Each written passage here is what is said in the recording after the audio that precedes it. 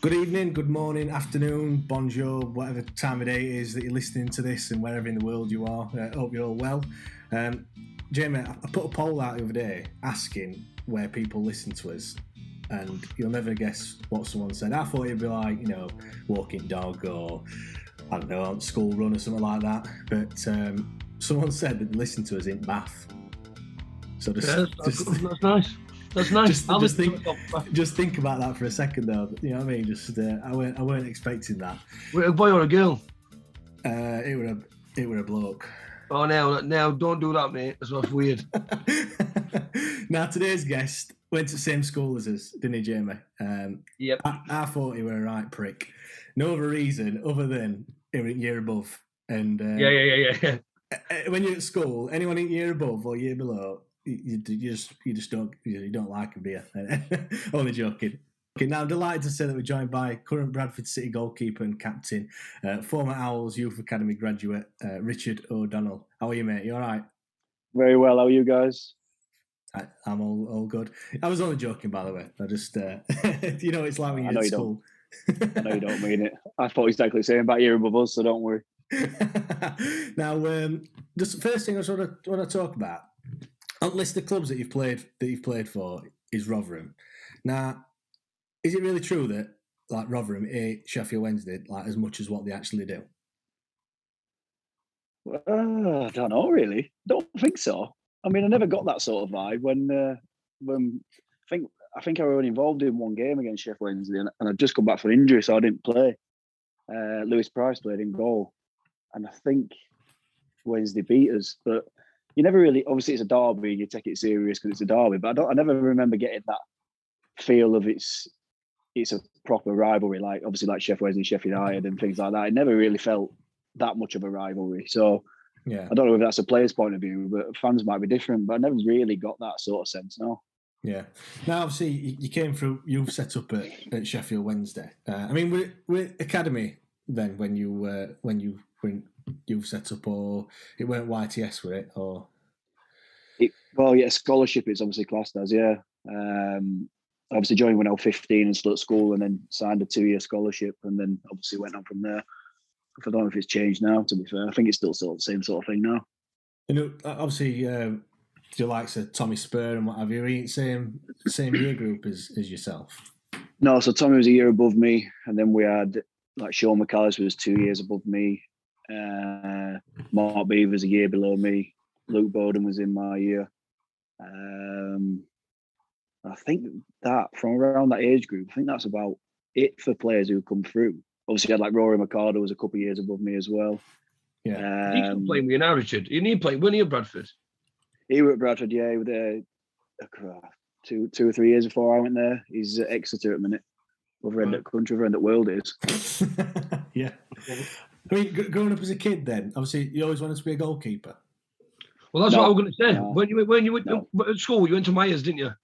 Yeah. But didn't you play up front then? Or were you not in net at school?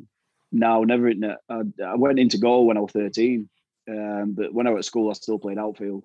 Yeah. And I only played in goal.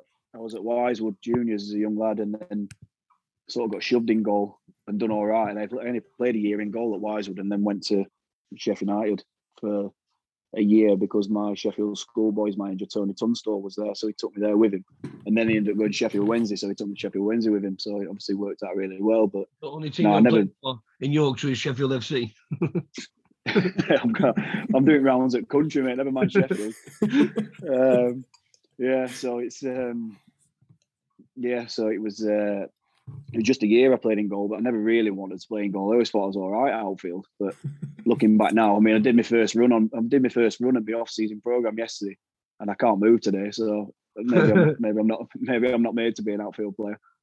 So I mean, I was about to say, like, who did you look up to then, like Kevin Pressman and what have you? But if you weren't really wanting to be a goalkeeper, I suppose it weren't really, you were looking at other end of the pitch. Well, it was obviously like my sort of area was like Carboni, Di Canio, Sibon was there, and all them sort of players. But I mean, Kevin Pressman was such a legend. Like it was hard not to sort of like him and watch him. So I did still watch him, and then I mean after Prezi, it was a lot of I mean, there was a period where we just had lone keepers for ages and ages. Really, yeah, good like ones though, weren't they? Good really ones. Really good ones. Like Ian Turner come in, was brilliant. Scott Carson, Mark Crosley, and it was just there was brilliant ones. So for me at that time, I was actually in the building at that time. It was quality, like, but yeah, I mean that era growing up and watching Sheff Wednesday was brilliant. Like, some of the players we had were just unbelievable to watch. So I used to go down, had a season ticket, and I used to love it. Yeah. Did Pressman like take you under his wing then at all, or? No, well, Prezi had left by the time I'd finished, and it was Dave Lucas who just sort of, as I was coming into like being full time, just leaving school. Dave Lucas was there, and he was brilliant with me. And he, in fact, just on that topic, Dave Lucas, I swear he stitched me up because I never ever remember saying that about twins, ever. About what? About what? About the twins. When we spoke to Dave Lucas. Twins. I never remember saying that. The listeners haven't heard this yet. So what? Go on, telling you what, Richard. So it was. What did he? He said that I said that there were some twins at my school, but from different years or something like that. Was it? I can't remember. But I can't. Listen, I'm not the brightest at school. I hardly got anything in A to C's, but I'd like to think I'm pretty streetwise, and I've got a bit of common sense. I can't remember ever saying that. I think he stitched me up there. What I'll do, I'll put a clip in it. What he said. If you're listening, just listen to David Lucas interview, and you'll hear what he had to say. Yeah. I've got something to say, and Richard O'Donnell just popped into my head. We're training me, Rich, and maybe Chris Adamson and Billy Mercer, and we're talking. I can't really talk about it. I think there was a program on Siamese twins or twins or something on TV, and just chinwagging, and then we're going, I heard Bar twins, and then I think someone mentioned something about Gary Neville and Phil Neville, and then someone said, "Are they twins?" No, we're not it. No, what? Gary's older than Phil. Richard O'Donnell said, "Yeah, we had twins at our school. One was 12 and one was 14." The Lucas one, the Lucas podcast and the Pressman podcast, they were both like brilliant in their own way. But like with David Lucas, he's still my favourite. Like, he would just, as soon as I answered the phone, he'd gone, "Christ, you're there," because it was bad at the time. And I look at yours, and anyway, we just had banter straight away with Pressman. He was like, he was that like chilled out and laid back. I had to say things like, "Do you wear your goalie gloves in the shower?" Stuff like that to try and get him laughing. And then he told us to end, Richard. I don't know whether you read it, but right at the end of the podcast, he said to us, I haven't told you about the fight I got offered out with Danny Wilson, have I? And we were saying, what? So, yeah, no, your reaction there, it was literally like, yeah, so basically, he offered, we didn't play me, so he offered me, I went into the change room, manager's office to see him, and he said, "You know what, I'm sick of you." Stood up, went, "Come on, me and you now, and if you tell anyone about this, I'll fine you 2 weeks' wages." So imagine that in today's game, like, saying that to you, or somebody's Westwood saying it to Westwood. It just doesn't happen, does it? But it obviously does behind the scenes. No, it never happens. Never happens anymore. I mean, it's changed now, mate. Like you can't get away. Like, I've had this conversation with you anymore. you can't even speak to some lads anymore, mate. Like, sometimes, honestly, like, football's changed. Like, obviously, I'm a bit older in terms of football sense now, and like, I find myself having to not say things to some people because they don't want, because I think they'll take it wrong way and they get face on, and that it's mental, mate. It's just all changed, mate. Yeah, no. Obviously, with goalkeepers, they talk about like goalkeepers union and things. I mean, as goalkeepers, are you quite supportive of each other, even though there's only obviously one place in team, and you're all battling for that one place? No, you are, yeah, you are. But I mean, human nature is, if you're not playing, you want to be playing, and that is the body. Like, anyone who tells you any different is a liar. Like, so. Obviously, you support and you work each other. And obviously, you're a tight knit group, and you're working as 2, 3, 4 keepers, just you every day. So you do get close to each other, and you do, you do have a good relationship. But when it comes to playing, you always want to play. Well, majority of people just want to play. So if you're not playing, you are thinking like, I hope he chucks one in and you get a shot. You do. It's natural. It's like any other, like a striker. If someone's playing in his place, they hope he has a stinker or he doesn't score. It's only the same for a keeper, like. But the game before a playoff final, like, and you want to play, but you're second in choice, and if someone in keeper comes in there, proper thumbs it, and you're like, get the skin, get it on sideline like that. Go on. You'll be knocking on doors, seeing what's going on. Like, no, but yeah, you do. You obviously you are close, but it's like any other profession. You want to play, and you want to do well yourself. So it's. But on the face of it, when you're face to face, and you got to show face in terms of, when you're not playing or you're not selected, you've got to be sort of supportive of the other players. And I've found that this year, like come back from injury, the lads were flying, but I was doing really well before I got injured, but I couldn't do anything because I was flying. I couldn't get back in the team. So obviously being club captain, I was there supporting the lads and trying to get. Obviously we wanted to win. We were getting close to the playoffs. But in back of my mind, I'm thinking, I just want to get back in team. But if we're flying, I'm not going to. But it's natural. Yeah, I mean, when you at Sheffield Wednesday coming through the ranks, then what were it like then when you signed your first professional contract? I bet you were absolutely buzzing, weren't you? I was buzzing, and then 2 weeks later, I thought, "Fuck me, what have I done here?" It was horrendous, mate. I just got home every day and just crashed on settee. Just not used to any of the running, and I would just shattered. As soon as I got home, I was crashed. I was gone. Didn't have a life. I was asleep at 5 o'clock pretty much nearly every day. Honestly, mate, it's horrendous. There's obviously, it's just a big turnaround. Obviously, you're going to school to being a full-time athlete. So how old were you at the time then when you signed your first professional contract? 16. Well, professional was 18, but you go as a scholarship as 16. Right. So your life just turns upside down. Like, obviously, people go off to college, uni, and do whatever, and your first pre-season is just. And Rich, it was horrible. Yeah. And when you did sign, mate, did you ever think to say? I know it sounds funny, but did you ever think to say, "Listen, I'm quite good outfield as well," like, or let's try us out now? Because like when you signed, it's funny, mate, because we used to play this game with Mark Smith as our academy manager, and it were a game where like the goals were like back to back, and a pitch around it. So if you can imagine, the goals are facing out, and the back of the nets are together. Yeah. And for some reason, I was playing outfield in this game. I was probably freaking 5th choice academy keeper or something, so just like not needed in goal, and I were unbelievable. And Mark Smith was like, "Have you played in goal outfield?" I was like, "Yeah, I used to play outfield." He said, "You've got a bit." Like I was jumping up at getting headers and scoring a few goals, and I come off thinking I've got it all wrong. I need to change where I play here. Sheffield Wednesday signed academy keeper Richard O'Donnell, and then Luton Town has signed striker Richard O'Donnell. And then I thought back, and I thought in the 16s I scored a goal as a keeper. Newcastle away, so I kicked it out of my hands and it bounced off the keeper and went in. And I'm thinking, I've got it all wrong. Maybe I should be playing up front or something. I was about to say, have you come close to scoring? Like, obviously when you go up for corners in last minutes and what, have you ever come close? Nah. By the time I get to edge of box, man, I'm fucked. So I get nowhere near the ball. So I'll come back, just end up running back. And Tommy was saying to us, like when he signed with you from whatever. Because you're getting on train from it. I forgot who it was, but somebody else we had as well. So many youth players where they were saying like when they signed, because they had to get bus here, train there, this, that, all that. Like I said, it was difficult and stuff like that. They weren't from Sheffield, but you were next to it, weren't you? You lived it. Well, yeah, I always saw you at Mailey. I lived in Walkley. As a young lad, so I used to walk down to Hillsborough tram stop and get tram to Mailin Bridge, and I'll bang outside the door. So we're happy days, me. Touching on that as well, Josh were good. Josh were good. Josh Ransom, he were very good at school. He was right.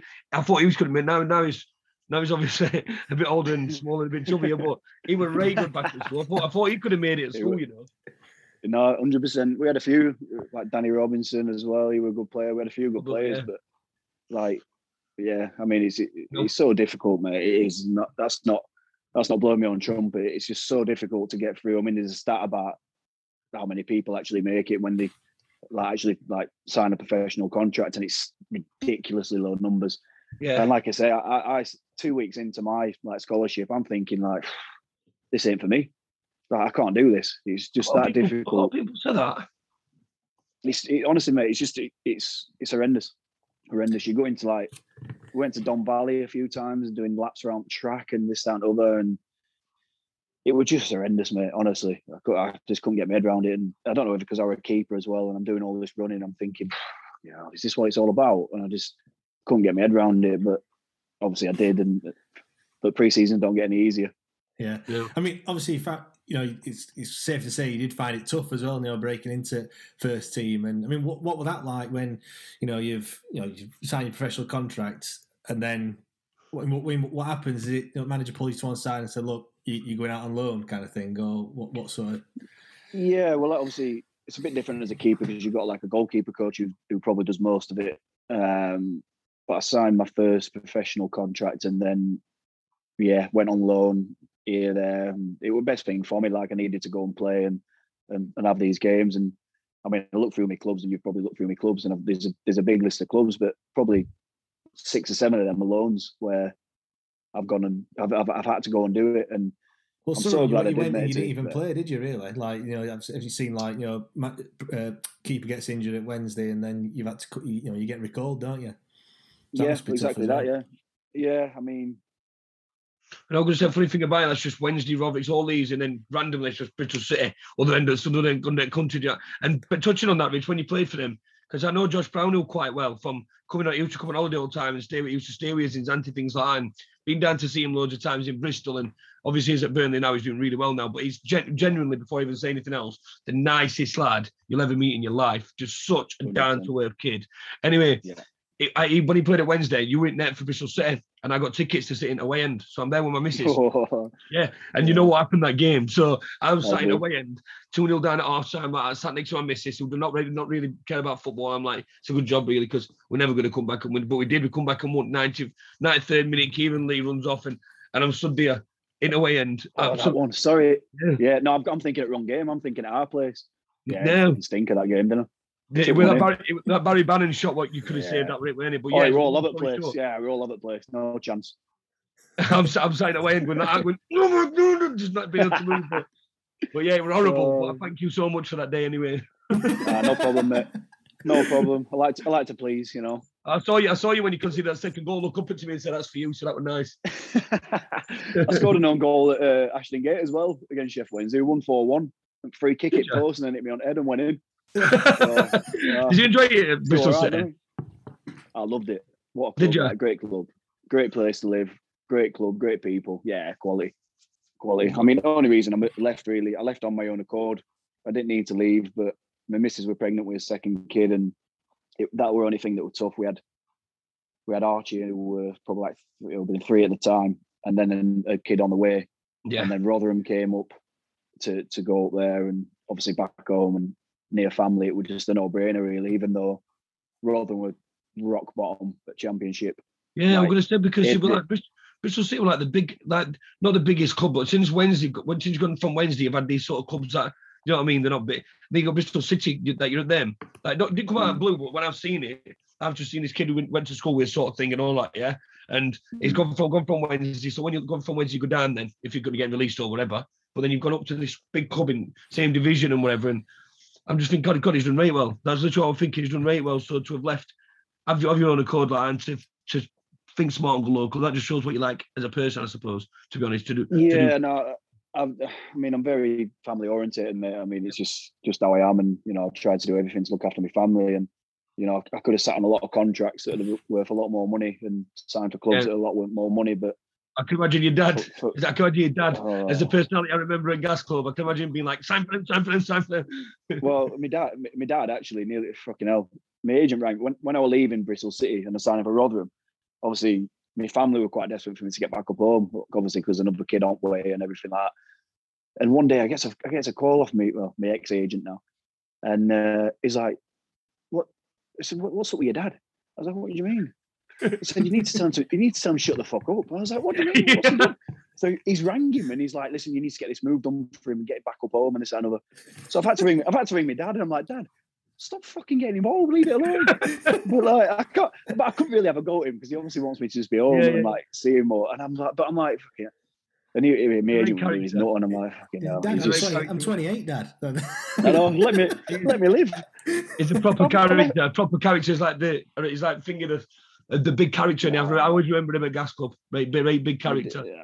My dad's just like, as you would be, he's just so proud. Like, he'll go everywhere and watch me, and he'll get in taxi, like he'll get train everywhere, and they'll get taxi to ground, and on way to ground in taxi, he'll be speaking to taxi drivers saying, "Oh yeah, my lad's playing," and that, and he's just one of them. And He will. Yeah. But I can never like say anything to him because, like I say, he's just so proud and like I'd be the same if it were Archie, like, and the other way around.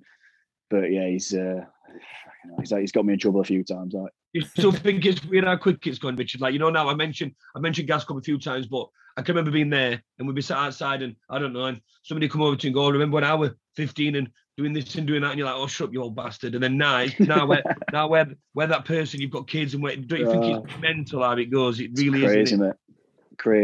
Crazy. I mean, when I were at Wednesday, and like I said, there were groupers like Beeves, Tommy, Bods, and we were out every Tuesday night and most Saturdays, and I could never have visioned obviously how it's panned out in terms of like settling down and having kids and that. But obviously, it's the best thing I've ever done. Crazy.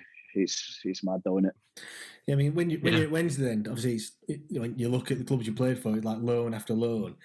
Like, did you ever, when you're going on these loans, are you thinking, I want to make this stick, or like make a move permanent, or are you trying to just impress to go back to Wednesday kind of thing? What were your mindset like? I was always just to go back, mate. To be fair, I always wanted to play for Wednesday. It was never really a thing, and I always had like Billy Mercer was like my first goalie coach there, and he was always just pushing me to go, and because it had benefited me in the long run, and it obviously did. But I never went on loan to think, I thought, I'd love to sign here, because it was never anything like where I was. It was like it was the best place in the world to me. Like, it was never even a thought to go anywhere else. But like I said, doing them loan moves just helped me so much come on as a person and a keeper. Like, and I feel for lads like nowadays, because I think it's just so much more difficult for lads to go out and get game experience, because you don't see it very often. Like, I was at Oldham in League One when I was 19, and Grimsby in the conference before that. Macclesfield in League Two, and this was all coming from Sheff Wednesday in the Championship and League One sort of level. But now, like, I see clubs players at clubs that I'm at, and they struggle to get on loan, even to, like, I don't know, no disrespect, like Guiseley's, Conference Norths, and people like that. And why is that? It's just all changed. I think it's just because they want experienced keepers, and there's keepers especially. I think it's sort of changed, and like, I think like everything's changed, mate. Because like when I was younger, we just had under 18s, reserves, first team. So if you weren't playing in first team, you'd be playing in reserves, no question. You'd be playing in reserves, and you'd be playing. So I used to play in reserves, and I'm playing with first team lads, and I'm playing against first team lads, and it was brilliant. Yeah. But now you've got 23s, and no first team player wants to play in a 23s game. They just don't. Like, you're playing against kids and you're playing with kids. It's rubbish, mate. It's rubbish. We used to go watch reserves. We used to go and watch reserves and pay £1 on Tuesday night. We used to love it. And it's mad, isn't it? Our mascot for a reserve game, Matt Clark, played in goal against Man United. Our mascot, unbelievable.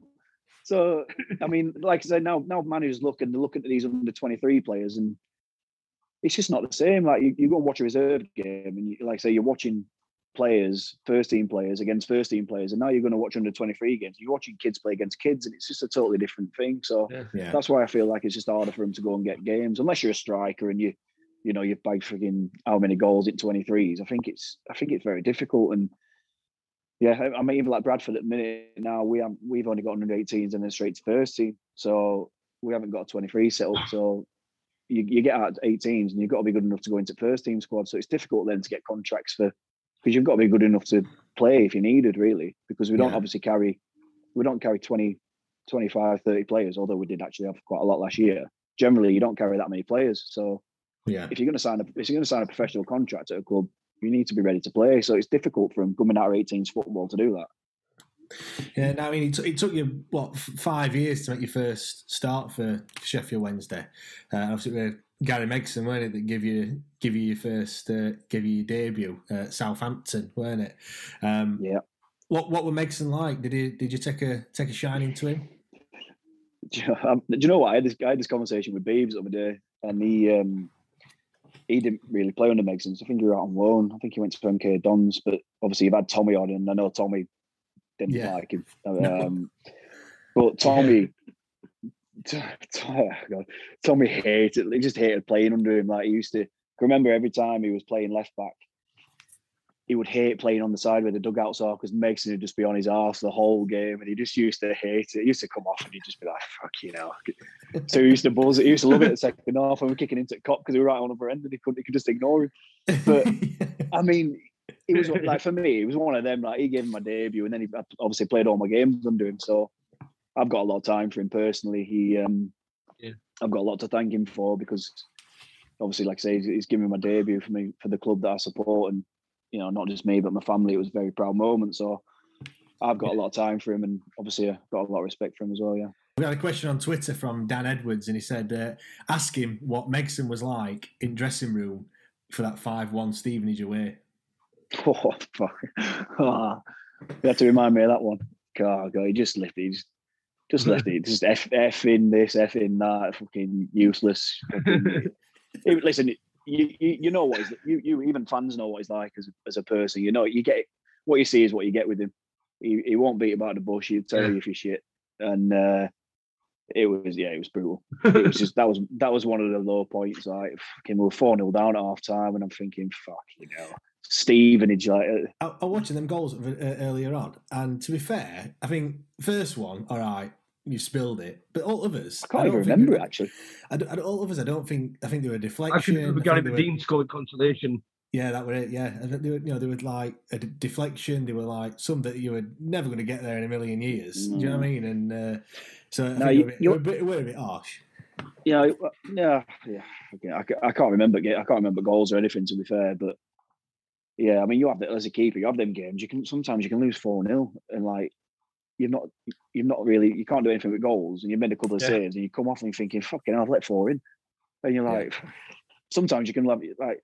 I've had games this year where we've lost, like, maybe, I don't know, 1-0, 2-0. Not a save to make, but we've lost. And you come off thinking, fucking hell, just done nothing in that game, not even made a save. But you can't, as a keeper, you can't go and search for work. It sort of comes to you, do you know what I mean? So if you make saves, you make saves, and you might have one shot and it might go in, and you can't do all about it. Or on the flip side, you might have nothing to do till 90th minute, and you have one shot and you save it, and all of a sudden you're a hero. It's just fucking life for a keeper. It can be brutal at times, but it can also be.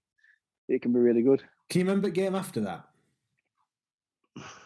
Yeovil. No, do. Yeovil. Oh God! Oh, you're bringing all these nice games up for me, aren't you? No, the only reason I brought that one up is because obviously that goal that they scored to make it 2-1. 1-1. We won 2-1, didn't we? We won. Yeah, they were leading 1-0, weren't they, or something like that? Yeah, and then I think David McGoldrick scored. He did, yeah. McGoldrick, yeah. Quite a lot of people forget that he played for Wednesday, albeit. I went to it. I went to that game. It was shambles, mate. I mean, listen, it's just one of them things where he's put, obviously refs dropped it down, he's booted it forward. You're thinking, right, it's just good. It always goes through to keeper, doesn't it? Never question it. It comes through to keeper. Pitch will probably dry, like, and it's coming. So I've obviously gone trotting towards ball. And all of a sudden, Rob Jones is steaming towards me. I'm thinking, fucking, what's he doing here? And then their guy's following Rob Jones, and I'm thinking, I've got to deal with it. I can't not go now. I've gone, clattered him, gave him a nosebleed, and then they fucking tapped it in. So it was just.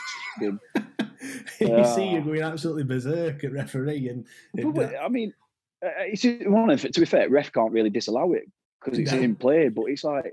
It's just, I'm just thinking, what the fuck's going on? I'm thinking everything that could have gone wrong went wrong. And I mean, like I say, if that happened now, I know what I'd do. But, it's when you're at a club like that, like at Wednesday, and you make a mistake, you obviously know about it because there were a good few people behind that stand. It weren't really a mistake, though. It weren't really a mistake.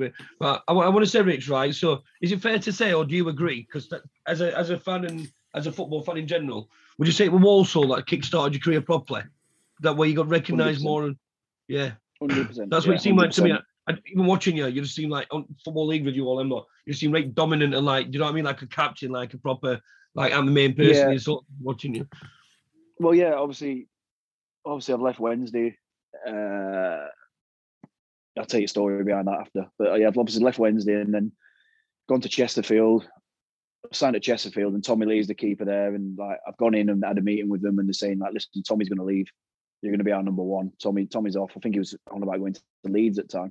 So I'm like, right, this is exactly what I need. Just playing a run of games, happy days.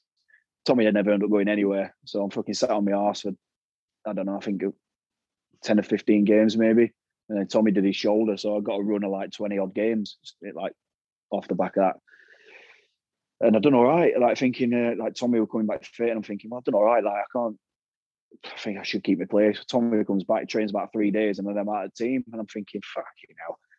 Like, I get it. Like, Tommy had been there years and he'd been unbelievable for him and that. So, but like I say, you're doing well and you think, no, he won't take me out. Like, I've done all right. So, anyway, I've done that. And then I ended up going on loan to Stockport because I thought, you know what, I ain't fucking staying and not playing games. So I went to Stockport and played another 20 games there. So I ended up leaving that season with 40 games, which were good for me. Like, I needed it. I needed that many games.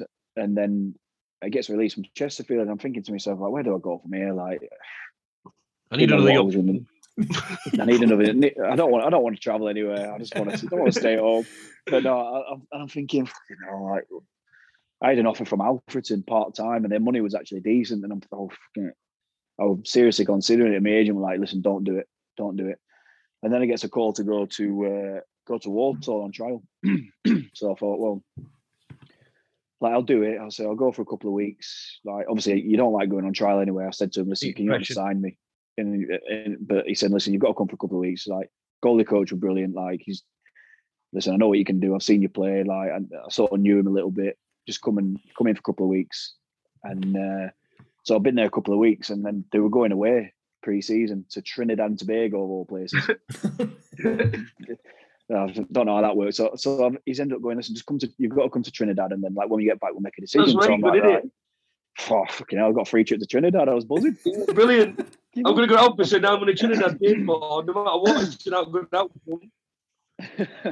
Only problem is I couldn't breathe. It was so humid. I did like 2 minute, like 1 minute run warming up, and I couldn't breathe. But so I got there and I got back, and they offered me a year. The money was crap and everything, but again, I just thought, they said, like, "Listen, you're going to play. You're going to be our number one." It were in League One. I'm thinking, right, fucking happy days. So I was traveling down there every day. Money was crap. Like, that's mad. Like, League One is so. Yeah, I mean, they're a better club, better run club now. They've got a new chairman and that, but the money was, it was. I mean, like I say, I was traveling every day, so I'm spending a lot of money on petrol, and it was. I mean, Archie were due. This is another thing. Archie were due in that September, so obviously I'm out of contract to no club, and thinking, fucking hell, do you want to go on trial? I'm like, fucking yeah. All right. So I went, and obviously, yeah. So I signed there, and I just had a manager like Dean Smith and Rich O'Kelly, the assistant, were just fucking brilliant. Like, yeah, just backed you to the hills. Like, basically said, do whatever you like.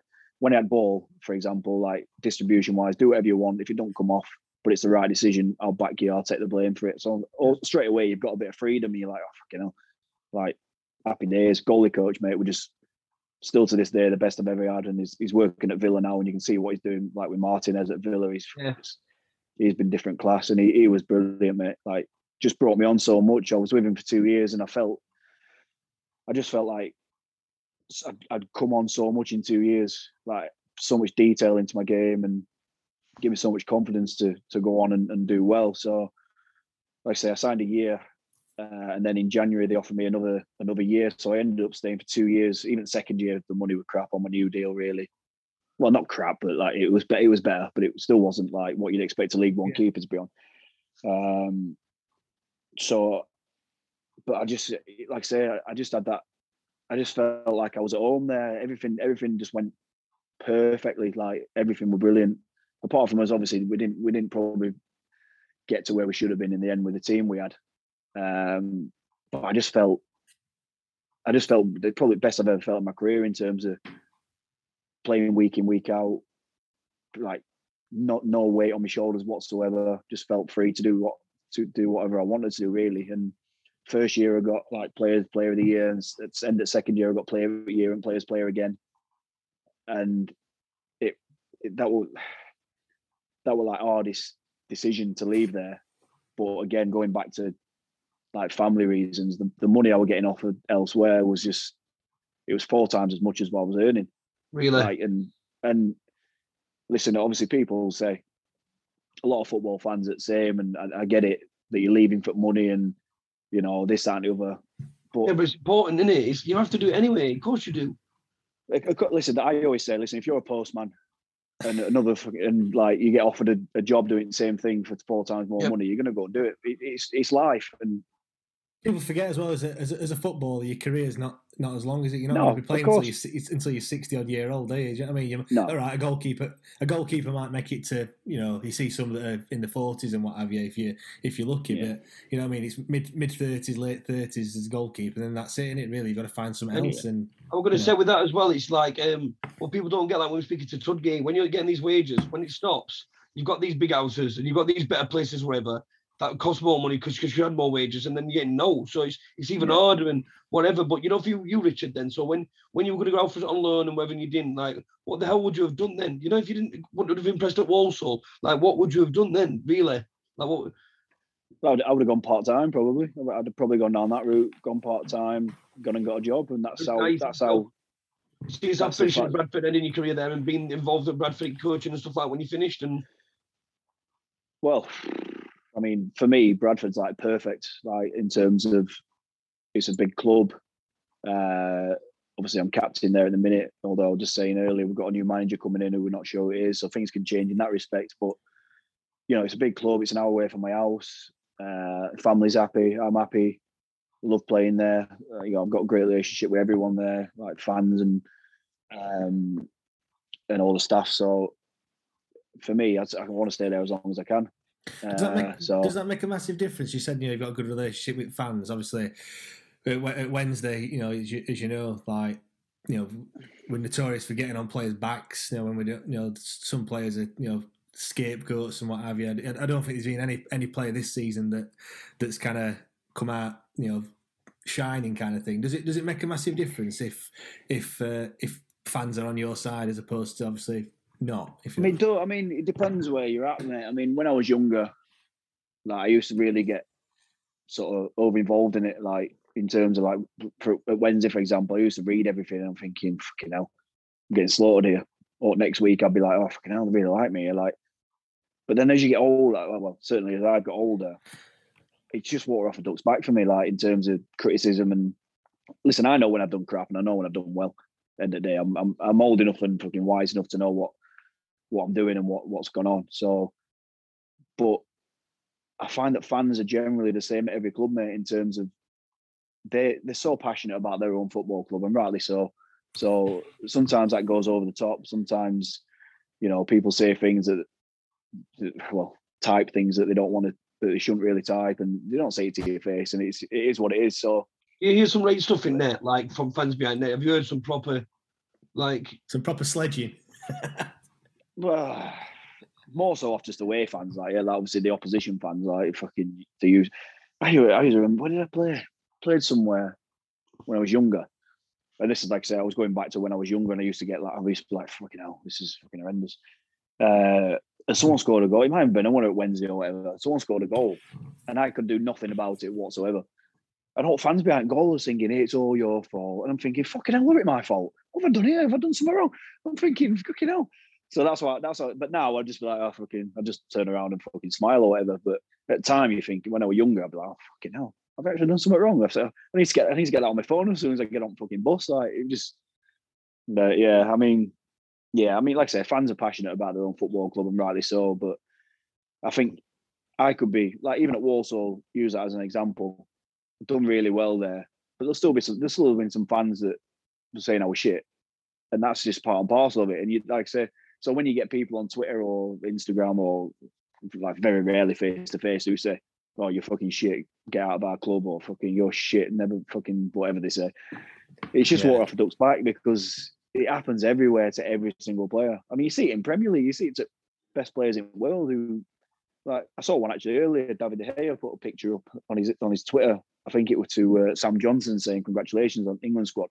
And the first I clicked on it, and first comment underneath were something like, "You're shit. You'll never play on Sunday or whenever they play in final, whenever it is. Have they got Europa League final?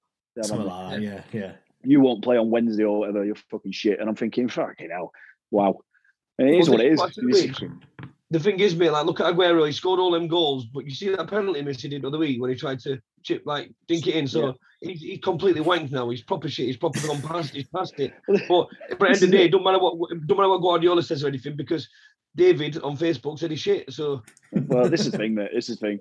And like I say, I get it. I do, because people are very, like I said, very passionate about the clubs, and they expect, like at Bradford, for example, they expect us to be not where we are. They expect us to be top of League Two, and then we should be League One Championship.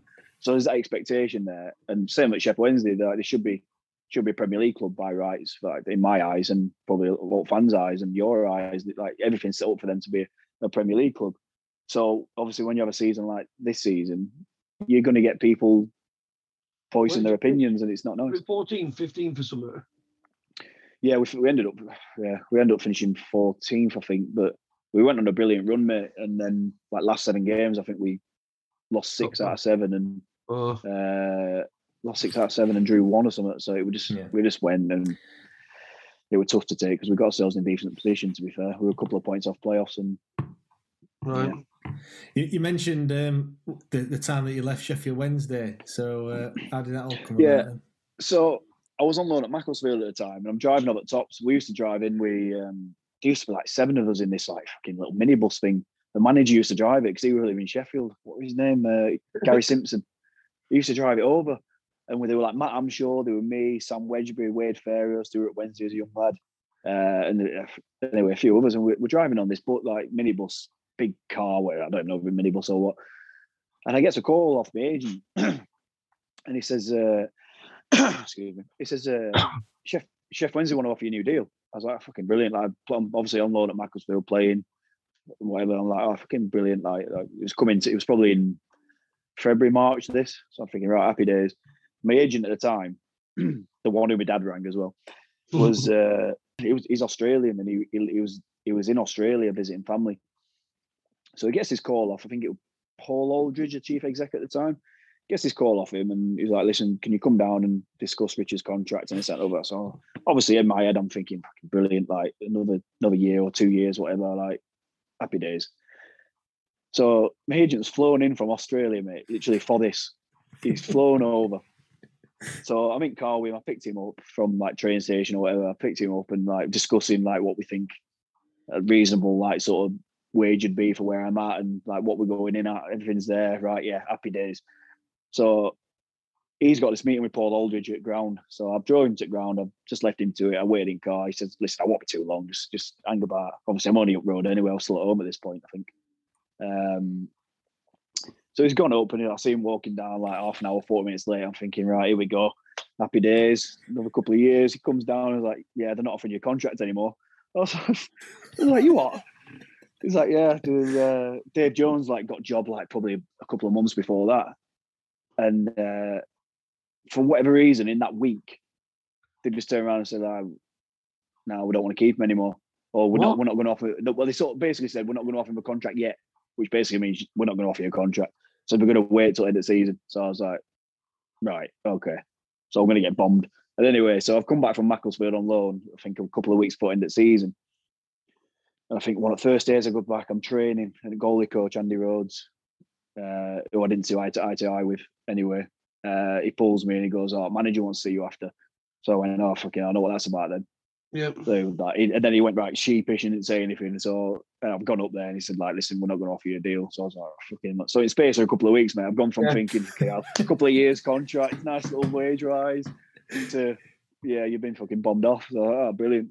So what's it like then? So as it worked with, obviously at this point you've not got a club, or you're not going to have a club.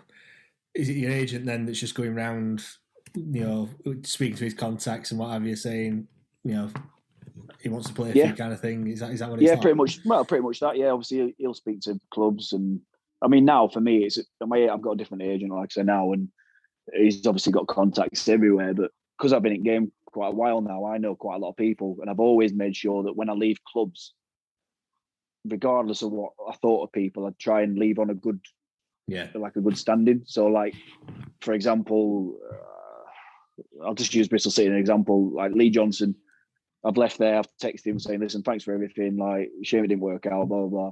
Now you don't know where Lee Johnson's going to go. Obviously, he's at Sunderland now, and he could turn around and say, "You know what, Richard O'Donnell, great lad, like, blah whatever, blah blah." Yeah, would you? And we'll give you a year or two. So I've always made sure I've done that purposely, and always not just that. I'm not just doing that because for that reason, because I've always tried to be like a decent guy anyway, and I've always give 100%. like week in, week out, day in, day out. So I think people see that, and like I said, so now obviously, yeah, I've got an agent and he'd be doing that sort of side of it, but I can also do bits and bobs and speak to people as well. And so I've got quite a few contacts that way as well, just for being sort of keeping in touch with people. How does it work out with agents? Like you know, you say you got a new agent now, so a lot of it can be fallouts or whatever. But how do you get a new agent? Like, how did that come about? Even having a new agent, like what's? Well, I mentioned to you, my agent he's Australian, and at the minute, and like when I sort of left him, he was still in Italy. He was living in Italy, and I found it.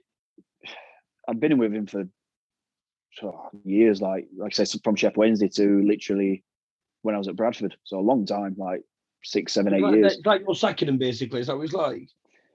If you want to put it that brutally, yeah. But no, it was. You have like a contract. That's a bit harsh, mate. You know how hard work is. Oh no! So you sort of like you sort of sign 2-year contracts with agents as well, like you do with clubs and whatever. So that sort of come to an end, and I just sort of said to him, "So I'm not going to renew it." And the agent I'm with now he's got players who I know, like Mark Beavers, and he helped Tommy. He had Tommy for a bit, and a couple of lads we had on loan at Bradford and stuff. So I knew, and I met him, and I just thought, yeah, it's right because he's here rather than being in Italy or whatever. I felt like it was more important to have that sort of more contact with him. But yeah, I mean that's sort of how it works. If you want to put it as brutally as I sacked him, then yeah. What's he doing now? Is he a busman in Australia now? Yeah, well, listen, he wouldn't have been living off my wage anyway. Put it that way. So. Now, a couple of players that I want to talk about. Yeah, obviously, at the time of Sheffield Wednesday, Gary Medine. What were he like? Did you get along with him? I think just a character, mate. Innit? I mean, everyone knows what he was like. He had scraps with fucking United fans in town and fucking all sorts. I went on a stag do with him. I went on Mark Beavers' stag do and he was on it, and he's just, it's scary. Like he just strips off naked, doing everything you want, anything, mate. But he's such a good guy with it. Like he's just nicest guy ever. But like I say, when he's had a drink, he's just off his head, and he just loses it sometimes. So, but yeah, Gaz, bit of a talent wasted, would you say? I wouldn't say he's wasted, mate. He's had 3 years, 3 promotions in the last 3 years, so I don't think he's doing too badly. To be fair, obviously he was at Sheffield United, Cardiff, Bolton, all promoted. Looks like he could get promoted with Blackpool again this year. So I wouldn't say he's wasted. But he could. Do you think he could have gone a bit further? He signed for $6 million for Cardiff and didn't score a goal and got released for being a prick, basically. So he could have gone better. He could have been better. He could have done better. He's not a prick, though. He's definitely not a prick. So I don't think he got released because he was a prick. Obviously, sometimes things don't work out. He's definitely not a prick. But yeah, how many times have you seen that in people's careers, where we sign big money and it don't work and they end up getting a payoff and then they're off.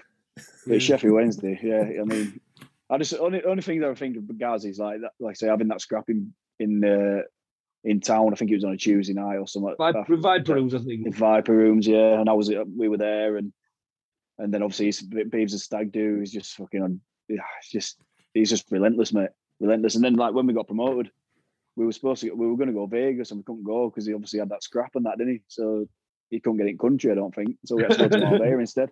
Yeah. Now, another player that we have spoke to on this podcast, and obviously, every Wednesday fan speaks so highly of him, is Jose Semedo. What are your memories of Jose like? Just like the ultimate professional, mate. Yeah, the ultimate professional. Like everything he did, like his diet, his like prehab in the gym, his training, his stuff after in the gym. He was just such one of the best professionals I've ever come across. And just so like passionate about football, and obviously that iconic picture when he's on his knees when Chris O'Grady, I think it was, scored against Sheffield United, but that's just how it went. It meant so much to him, and he does to everyone. But he just put everything out there, mate. And I think a lot of fan bases, if you show that you're giving everything on the pitch, then they'll love you. And you could be shit, but If you get 1 minute, listen to that Semedo one. You know, if you ever do, just because it is brilliant. Like it really is. Like the things he tells you about Ronaldo and what he's doing, what he does there, and how it was Jose Semedo day in his Ballon d'Or. Is he best mates with Ronaldo? You should have said. I never knew that. But yeah, never heard that one. No, I never mentioned that one. Like because he's because he's all over the internet and he's just in Ronaldo everywhere. So you sort of mention him obviously. He says Ronaldo said to him it was Ballon d'Or and all this when he scored and. Just very good to listen to him. How passionate he is still now. Well, that's what I mean. We're like, obviously he's in Portugal now, and he'll be exactly the same there. And you just know that you know exactly what you get from him. He's just, like I say, ultimate professional, and what a nice guy as well. I mean, we've spoke about this pre-season to a few players that we've had on, but Malta pre-season. So it's Brian Laws. Brian Laws, yeah. So. Just want to, what were your take on this? It weren't really pre-season, were it? Well, yeah. I mean, I was a bit gutted, to be fair, because I probably never saw the best of it because I was young at the time, and I sort of got threatened with listen, you can't be going out every night, this, that, and the other. But I know you've had this this term branded before about this trip, but it was a stag do, mate. It was outrageous. The chairman was Lee Strafford, and he sort of sorted it out. And it was just, we were on Malta Strip, like the strip where all the nightclubs are and casinos and fucking strip clubs, everything. It was just ridiculous. We had like barbecue nights and like lads to turn up to training, like not on the bus and rock up to training 10 minutes later, steaming. And it was just, I'm there like 19-year-old. I roomed with Lee Grant. And Granty was Granty was going out every night. And I'm like, fucking, I went out a couple of nights. I'm thinking, I can't keep going out. If I get caught, I'm fucked. Like, goalie coach obviously like, listen, Doc, you can't be going out. So he was out every night, mate, every night. And it was just, like I said, Granty was one of them. He turned up to training one day and he was late for the bus. The gaffer was like, listen, leave him if you're not on the bus. But then you turn up to training 10 minutes later and he still won't care. He got to training, but the lads were just gone. It was just, I've never seen anything like it, mate. And then you go to one extreme to other, and then Gary Megson's pre-season, you're running Grenoside Woods every day and you can't breathe. So did Megson not take you anywhere then? Is it just Megson? Where did we go, Gary Megson? I think we did go somewhere. Might have been Austria we went with Gary Megson actually. Is pre-season something that you kind of look forward to because you're thinking, where we're going, but you're not looking forward to it because it's brutal? Not because where you're going. I mean, my missus is pulling her hair out already because I'm doing her heading. Like, she's just not used to having me around. So I look forward to it more just to getting back with lads and that. Because you miss it. Like this year more than any year, I was really like ready for a break. Because obviously like the year everyone's had, and the schedule we've had has just been relentless. Like every club's had it. So I was ready for a break. Like, so, but now like I'm sort of itching to. I started running, like I said to you yesterday, earlier. I started running yesterday and start getting back into it, and then within another month you're back to training and it's all go again. But the trips, I think like my level now, like League 2 and League 1, you don't tend to go like abroad. Like you might go Scotland or St George's Park and things like that. I don't know where we're going this year, but obviously it's a bit different this year with COVID and Portugal. I mean, everyone's going there apart from me this year, I think. But you know what? I prefer just going to somewhere like Scotland because I just can't. When you go abroad, you just go past it, don't you? You're confined to just like we went to La Manga and like Austria was like we went to Austria with Alan Irvine. It was like a prison camp, mate. You couldn't leave complex. It was just like the rooms were horrendous and you couldn't leave. There was nowhere to go. It was in the middle of nowhere. So you'd finish straight. We used to get up at like 6:30 and do like a little run at morning or gym. Then we used to train at morning. Then we used to have dinner. Then we used to train in afternoon. And then we used to eat and then like do whatever. But you couldn't do anything. You just sat in your room. So we were just fucking sat like playing cards or whatever fucking. But you see, like that for me now doesn't really appeal to me at all. So, what would you say your best pre-season were then? Obviously, I know you spoke about Trinidad and what have you. What would you say your best one were? Malta's up there, isn't it? I can't say it. Malta just wasn't a pre-season trip, mate, because there was no pre-season about it. Even the training wasn't pre-season. So, I mean, I went to America when I was a second-year scholar with Chef Wednesday. I went over there with them then. and that was mad. Like when we were in like 3 different places. I can't remember where we went exactly. I can't remember who we played, but we were flying all over the place around America. We were there for 10 days, and I was basically fucking kit man. So. Someone's mentioned that actually. Stephen on Twitter's put, I remember pre-season, I think 2006 in North Carolina. I was talking to him during a break in the training session. He was young and had just broken through at youth team. Ask him if he remembers. He says, it was a great trip, but it was expensive.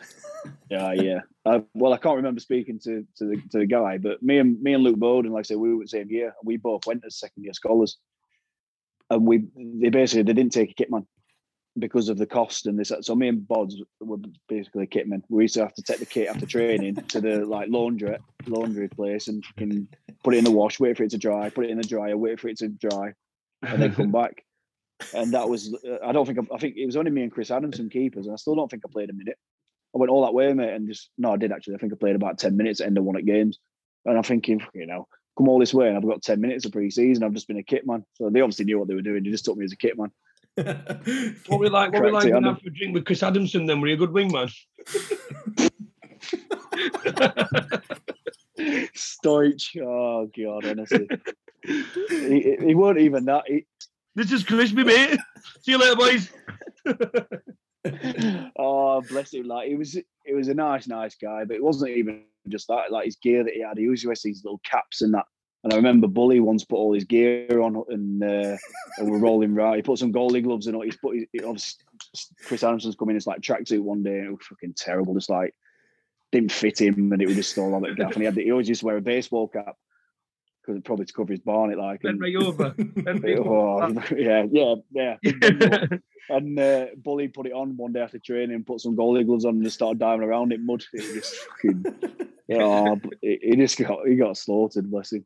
Yeah, but Lee Bullen, he is a character, isn't he? I bet he's a fantastic person to be around at the football club. Yeah, Bully's brilliant. Again, like one of them people that just gives you everything every day. Like obviously now he's part of coaching staff, but obviously on his own as a player. And he was quality. Obviously, again, that picture at Cardiff just sort of epitomises what he's about. Yeah, I mean, would you say you have any regrets or anything or hard feelings about your time at Sheffield Wednesday at all?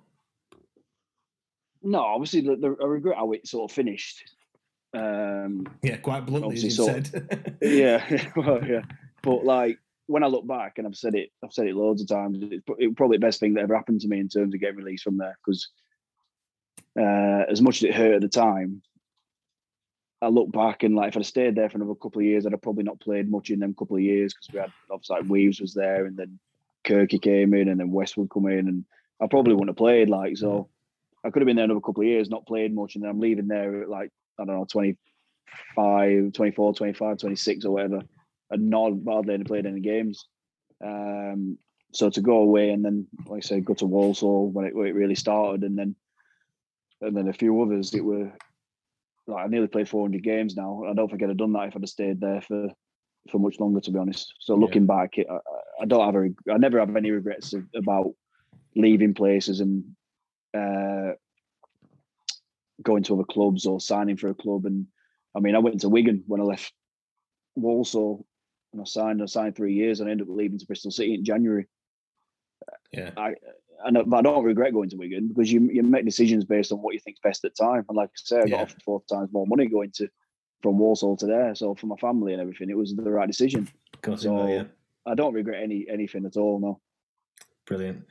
Now, obviously, you're still playing at Bradford, but do you ever think about like time after you stop playing football? What do you see yourself going into coaching, or do you see yourself what do you see yourself doing? Pundit? Do you see yourself as No, definitely not a pundit. Coaching. Yeah, I've got me like, a couple of my badges and that. I want to go and do a few more, but it's definitely something that I think I can sort of give back to goalkeeping wise. But I feel like I've got loads left in me playing. I feel as good as I ever have, really, in terms of my body, and that I don't feel I've been really lucky with injuries, touch wood.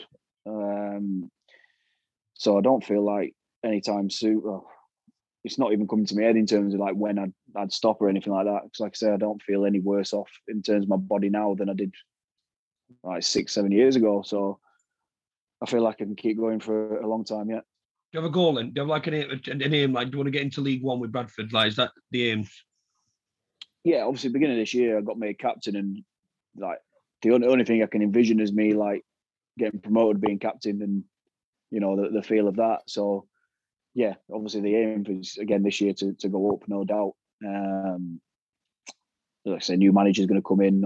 We haven't got a manager at the minute, like I said, but he'll come in and hopefully we can hit the ground running. We had a bit of a slow start last year, which sort of, along with a bad finish, sort of killed us a bit. But definitely the aim again is to get promoted this year. Brilliant. Jamie, you got anything else to add, mate? No, just thanks for coming on, mate. It's been nice to speak to you. It's always good, like things like this. It's all right speaking to Tommy Spur and that. And obviously, I weren't right close to you when we were younger and ever, but obviously knew each other, recognised you, and it's nice to just know everything's sounding that you're good. You're doing well still, mate. So yeah, nice to speak to you. Brilliant. I just brought Wes on. Obviously, Wes is one of the listeners at podcast. Quality, this guy. Quality, Irish guy, messages me all the time saying he loves podcast more. I literally noticed you were on this chat, right? Halfway through, I've WhatsApped him going, what are you doing? He's like, I'm having a cup of tea listening to you, enjoying it. I'm like, this is random. I've just woke up on this. And I've got an Irish guy here. Anyway, yeah. You all right, Wes? Yeah, all right, lads. It looks like a fucking beer club it does on tonight. Right, you got to speak in English, Wes. You got to speak in English for podcast. Yeah, language barrier. Yeah, go on, Wes, have you got any questions for Richard? Richard, I was good when you left Wednesday because my mother's name is O'Donnell. So when you left there, I had the jersey and all number 1 picked out and everything. It was like, he's going to play for us. He's going to be top class. And he had gone. I was just like, fuck it, into the corner. But was there, well, I don't mean like that, like, but was there a player at Wednesday that you just didn't get on with? Or throughout life? Richard, he's saying, was there a player at Wednesday that you didn't get on with? No. I'll put subtitles on, mate. I'll put subtitles. Yeah. I must remember to speak Stoke because you can't understand me sometimes. Nah, not really. I mean, when I was young, when I was like coming through academy, like as a 17, 18-year-old, we had like Glenn Whelan was still hanging about, and Barry Core. What was it? Barry Core, not Orr, innit? Barry Core. Yeah. And I remember one day, like Glenn Whelan was just brutal with the young lads. He used to boot them all over the place and like sort of make an example of them. And yeah, listen, it is what it is. Like, didn't obviously do it to me because I weren't sort of directly in contact with him. And then Barry Core, I remember he had a bit of a scrap with Luke Bowden, and he sort of went really over the top with it, like, and proper went into Bods, like booting him, and then they had a big argument, and Bods were like, oh. The next day he came in with a £15 HMV voucher. Sorry. HMV, that's how old I am. Yeah. The funny thing is, I used to work with HMV for 15 years. Like, yeah, he went into town and bought him a £15 HMV voucher. I was like, say sorry, but no, they were not. No one. I mean, to be fair, most of my career, I've never come across like anyone who I really dislike, and I mean, no. Well, there's a couple that I've not particularly like. I won't go out for a beer with and like keep in touch with, but generally I've been lucky with who I played with. Yeah. So cheers, Richard. Thanks for taking time to come on. I'm sure everyone appreciated listening to this episode. Obviously, we'll have some more in the weeks to come as well. So yeah, cheers, Richard. Thank you.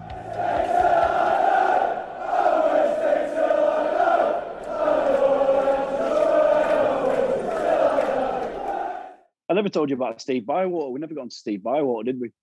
My last memory of Steve, not my only memory, but the thing that sticks out with Stephen Bywater, right? We went out. We always used to go out for training, and the goalie coach Andy Rhodes was always like late out to training. So we used to go out, was 4 or 3 or whatever it was, and we went out one day in winter and it was freezing. So we've gone out and like just playing a bit of two-touch and that, waiting for goalie coach to come out as we usually did. All of a sudden, Stevie's like turned away a bit, and I'm like, Steve, you all right? He's like, oh yeah, I'm just pissing myself to get myself warm. Just pissed himself before training and carried on like nothing had happened. What? Just like that, nothing had happened. Yeah, I just pissed myself, keep the legs warm, and then just jumped off. Right, might have to try that one. I've heard he's a bit of a character, though, isn't he? Invite War on podcast for us next, please, Richard.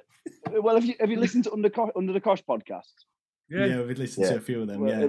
I've heard one about Stevie over there. I'm not sure I can really go into it on this one because goalie gloves and sitting down in goalie gloves. Floor, yeah, there you go. Yeah, well, that's Stevie Bywater for you.